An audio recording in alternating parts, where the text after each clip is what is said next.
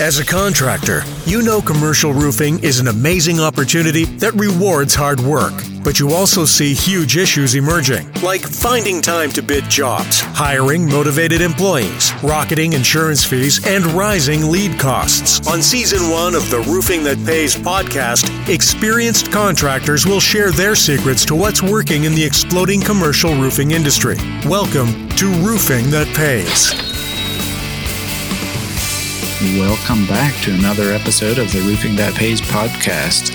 In today's episode, we will visit with Paul J. Gingrich, a successful contractor from Missouri. Oh, and it's good to be here. I appreciate you just giving us the opportunity to be on here, and I look forward to our interview. Let's go way back to maybe your growing up years. What did your family do as an occupation? You know, what kind of environment did you grow up in? How did you get into running your own business? Because I know you had a business prior to getting involved in commercial roofing. So how did you end up in that business, and what did you do there? I grew up on a little farm outside of Carrollton, Missouri here. My dad, he was not a farmer, so he had us boys do it. We actually enjoyed it. It was back in the day when there was a lot of little dairy farmers all over the country. And my dad was one of them. When I was 15 years old, my dad decided that it was better that we get rid of the dairy cows. We would start focusing on doing something in the line of some production type work. We sold the cows. Dad bought some equipment, and we started making some landscape stakes. My uncle also put in a sawmill. He recruited us guys to work there during the day, and then we went home and we worked making landscape stakes in the evenings rather than doing chores. So that's kind of the environment I grew up in. And 2008 and 9 came around. The economy went south. We were on our own by that time. I mean, we were 21, 22 years old, me and my brother, and we were working for my uncle. Things were really bad. I mean, we were working 10 to 15. My uncle was wondering what we were going to do next, and we had the opportunity to come up of the log suppliers. He was looking for somebody to cut his own logs. He told us, you put in the sawmill. He said, I'll bring you the lumber. So, we lost 25%, 25 to 30% of the lumber industry disappeared in 2008 and 9. These guys put one in. It looked really backwards. It was kind of rough for a few years. We cut logs for him. We processed them for 2.5 years, and then we branched out on our own. We did pretty good at it. When we decided that we were going to move to Colorado, I found a job doing the lumber again. But there was a transition that happened in me between being employed by somebody else and previously being employed by myself. There was just things and atmosphere going on in that operation I didn't like, and it just ate me up. There was just the things of people having a bad attitude.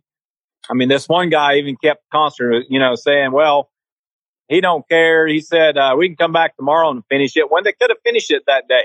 I mean, it was just, they were goofing around. It just ate me up. Let me go back into touching on the sawmill experience you had there. Give us an idea of the size of the sawmill. I don't know how many guys were working there, or how many board feet per day, or, revenue numbers, or is there anything you can give us on just what size operation you had before you ended up moving to Colorado and quit the lumber industry? In revenue wise, we were right at $700,000 for the first couple of years. And then after we branched out on our own, we were actually buying and processing. We were at 1.5 to 1.8 million. And then I think the last year we were running it, we were at 2.5 million. It was not a huge operation, but it turned a lot of dollars. There was 4 guys in the operation that ran it. Plus me, I was buying the inventory. Then you moved to Colorado, being you didn't have the sawmill anymore. You started working for someone else, and that's where you ran into some of these issues, with coworkers and so forth, and decided to look at having your own business again. As far as the commercial roofing, what intrigued you when it came to commercial roofing, roof coatings business? What intrigued me about the roofing industry as a whole was we've had some background in construction because we grew up in the lumber. So the roofing thing wasn't like something that was totally brand new, but it was brand new. And what intrigued me about it was just the opportunity to have something that that was kind of more of a low investment getting into, but it also had the potential of making a really good income. Not a lot of overhead, not a lot of employees. I mean, if you look across the roofing industry as a whole, in the residential part of it, there's a lot of turnover that goes on in those places. That's one thing. I'm not a guy that likes to have a lot of turnover all the time. Turnover actually hurts your business. Employee retention is what you want. Sometimes it's hard. You have to let a guy go, but then again, you want to do your best. If you have good employees, it will show up on the job. If you have employees that don't care, it's going to show up on a job. So employees are very important. Doing this type of restoration work really allows me to kind of keep your hands involved to make sure the process is done correctly. And that eliminates a lot of problems. If you get spread out too much and you lose that, you will have some warranty problems you'll have to go back and fix. And whenever you have to do that, I mean, that's costly to, I don't care who it is. And they were already there. They could have spent 15 minutes and not had this happen. In other words, with commercial roofing, and especially with roof coatings, you've got enough margin available that you can make a really good living without having a huge amount of employees, is basically what you're saying. Yes, that's right. You then ended up moving from Colorado back to Missouri. Anything you'd like to share about that? When we moved back to Missouri, half of the revenue for that next year was actually in Colorado. There was still projects we had given some quotes on and proposals on that we actually got. And so half of our revenue came from Colorado that year and half came from Missouri. It was basically having to start over in Missouri. One of the things that I found the difference between Colorado and Missouri was there's a lot more buildings in Missouri than there is in Colorado. So that gives you the opportunity to grow in Missouri is actually better than in Colorado, but there was actually more revenue involved with projects in Colorado than they are in Missouri. It's because of competition. Okay. Yeah. Not quite as many contractors for the square miles, probably because in Colorado, a lot of projects are a little bit spaced out compared to Missouri. Yes. Plus, the projects are spaced out, but there's also the people actually know each other out there a lot better than they do here because of the population. Let's dig into some of the struggles just for our listeners so we can learn, grow, get better at what we do. In the last several years, is there anything you'd like to share that you would do different, that we can learn from today? There's actually three things I think that's very important that you watch all the time.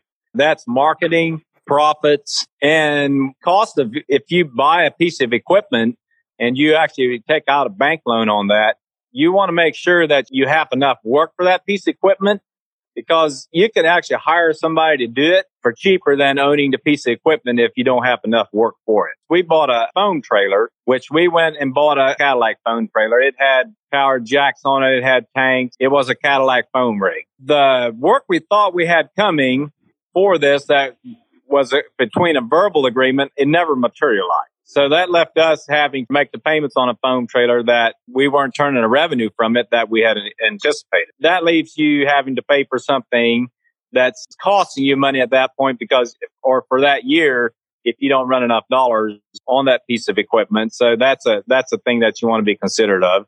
And the second thing is profits. If you don't know your numbers and you think you're making this much money and you don't really know, you're actually shorting yourself. So you need to be able to track those numbers, and you need to do it accurately, and you need to do a quarterly inventory and do a statement. And the next thing is you got to watch for is in marketing.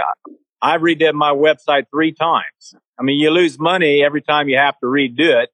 So hiring somebody to do it right the first time, you might have a little bit more of an investment up front doing it right. But if you do it right, you will actually save you money over the long haul. Plus, you'll get better leads, better quality leads. Generating leads, they're all expensive.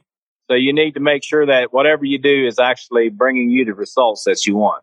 Let's dig into the numbers a little bit on marketing. What all do you track? I mean, lead source, jobs sold, bid. What all do you track when it comes to tracking like your marketing versus revenue, open jobs, things like that?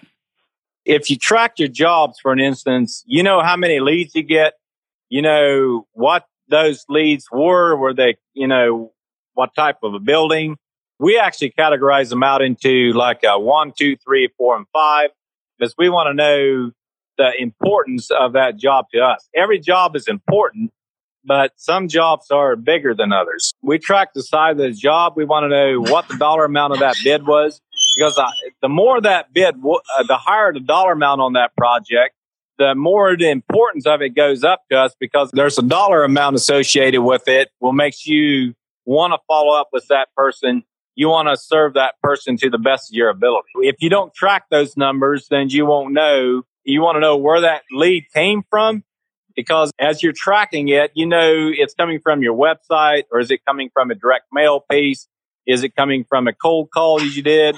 Is it coming from a referral? As you track all these things, you can start seeing where most of your leads are coming from.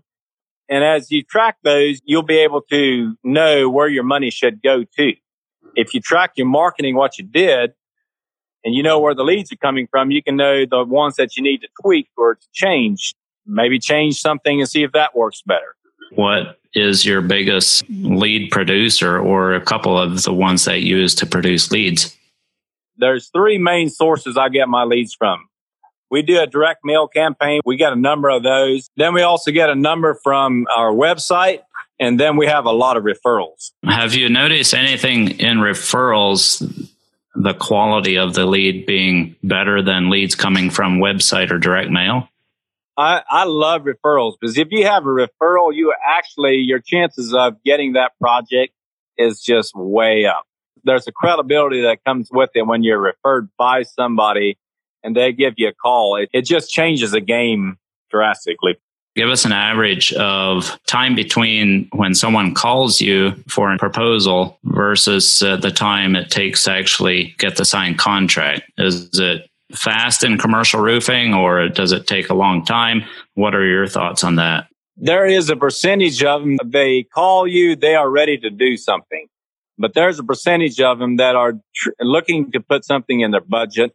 And some of them, they're just curious how much it would cost them to do it. And then they figure out that it's not what they want to do. I usually find during the year of all the leads we get, you close, let's say 1 out of 5. And then you'll close, their percentage of those will close the next year.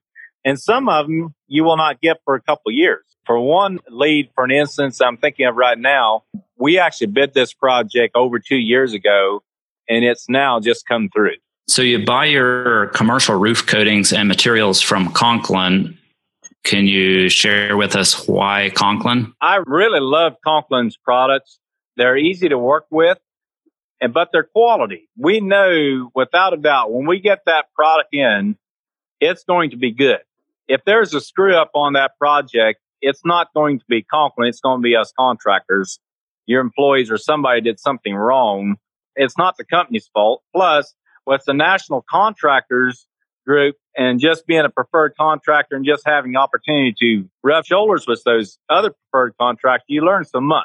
You learn little tricks. The little tricks make a big difference, and it's the little things that lead to big things. And so I enjoy every moment of those contractor trips that we take, and we get to be a small part of it. We just enjoy those, and we learn so much. There's so much value and energy that goes on in that place like that. It's unbelievable. So you mentioned the preferred contractor title. To earn that title is pretty significant. How did that make you feel when you earned that title for the first time? It was a goal we had, and we ran hard for it. It made me feel really good. I felt like I hit a major milestone, but then again, there was something that it did inside me of knowing that I can do this. There's just something that it was literally like it triggered something. And I asked myself, why did I believe this was going to be so hard? Once it's a goal and you go after it, there's something that happens when it's something that you don't know if you can do it, and you get to do that. There's something that happens in you that grows. It was a really good feeling, and yet it was a humbling feeling in a way. Just being able to know that the company actually wants you to succeed. They give you a discount, a product discount, if you are a preferred contractor with them, that tells me something. I mean, that's something that they are excited to see, that you have invested this much money with them, and they're willing to give you an edge, having that profit margin just a little bit bigger. They know that as you grow, you have other expenses, and that just helps fill that crack. And the second thing is, we get to go on them preferred contractor trips, and just being around those other contractors is just, it's awesome. I mean, the food's great, the fellowship's good. For something to do while it's cold and being on the beach somewhere, putting your feet in the sand is kind of nice. Yeah. In wrapping this up, what would you tell yourself if you could go back 5 years, or for someone new that's interested in getting into commercial roofing or starting their own roof coating business? Is there anything that sticks out in your mind that you would share with someone like that?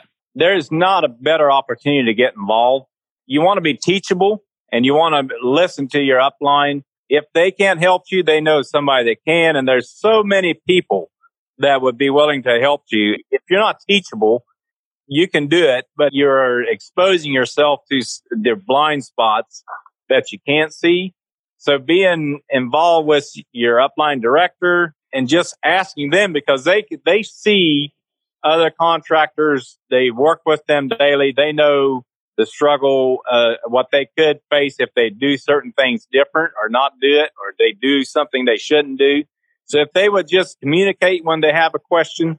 Some of us get really enthused about something, and we just go out there and we do it. And then we ask ourselves, why did we buy this piece of equipment? Like, we prematurely bought it. So there's things like that. I believe that if just working together gives that person an edge and an advantage. He can hire a coach, and that can be really expensive. And the coach is still not directly involved and doesn't know as much about it as what the guys do right in the field. I just don't see how another company could have any better benefits. You've shared a lot of great things here, Paul. Where do you see your company in 5 years from now? Well, I just see in 5 years from now, as we grow out, there's things that in 5 years from now, from today, that's going to be very different. One of the things that I see happening is the roofing industry is it's a booming industry, coming out with a new TPO product. We're going to be getting into new construction. There's no better chance to get involved with the commercial roofing industry than it is today. I see ourselves growing, and some of the struggles that we have today will be gone. Oh, and I actually don't think I even have any idea how big it's going to be. We kind of get in our heads that we kind of know, but we actually don't know until as we go along, because as you start growing, I mean, you can grow, if you grow 30% every year, that's a lot. For the lightning round, is your favorite roof product either coatings or membranes? I actually like the coatings best. Is there a favorite app you use in your business, and what would that be? Job Nimbus. What's your favorite book, besides the Bible, of course? Choose to Win. Choose to Win by Tom Ziegler. And the last question, if you won a free trip, would you rather go to the mountains or to the beach? Depends on what time of the year it is. I actually like the mountains. If I had to choose between one or the other, it'd be the mountains. Today's guest was Paul J. Gingrich with SLV Roofing Service, a commercial roofing and roof coating contractor from Missouri. If you'd like a copy of the show notes, resources, and links, simply visit the episodes page at roofingthatpays.com. Thanks for listening to Roofing That Pays. Before you go, can we ask a huge favor? The biggest thing that helps spread this message is when you rate and review us. That tells the platforms we're doing something right. Take a moment to rate and review us at roofingthatpays.com/review. That's roofingthatpays.com/review. Thanks so much. Until next time, do more roofing that pays.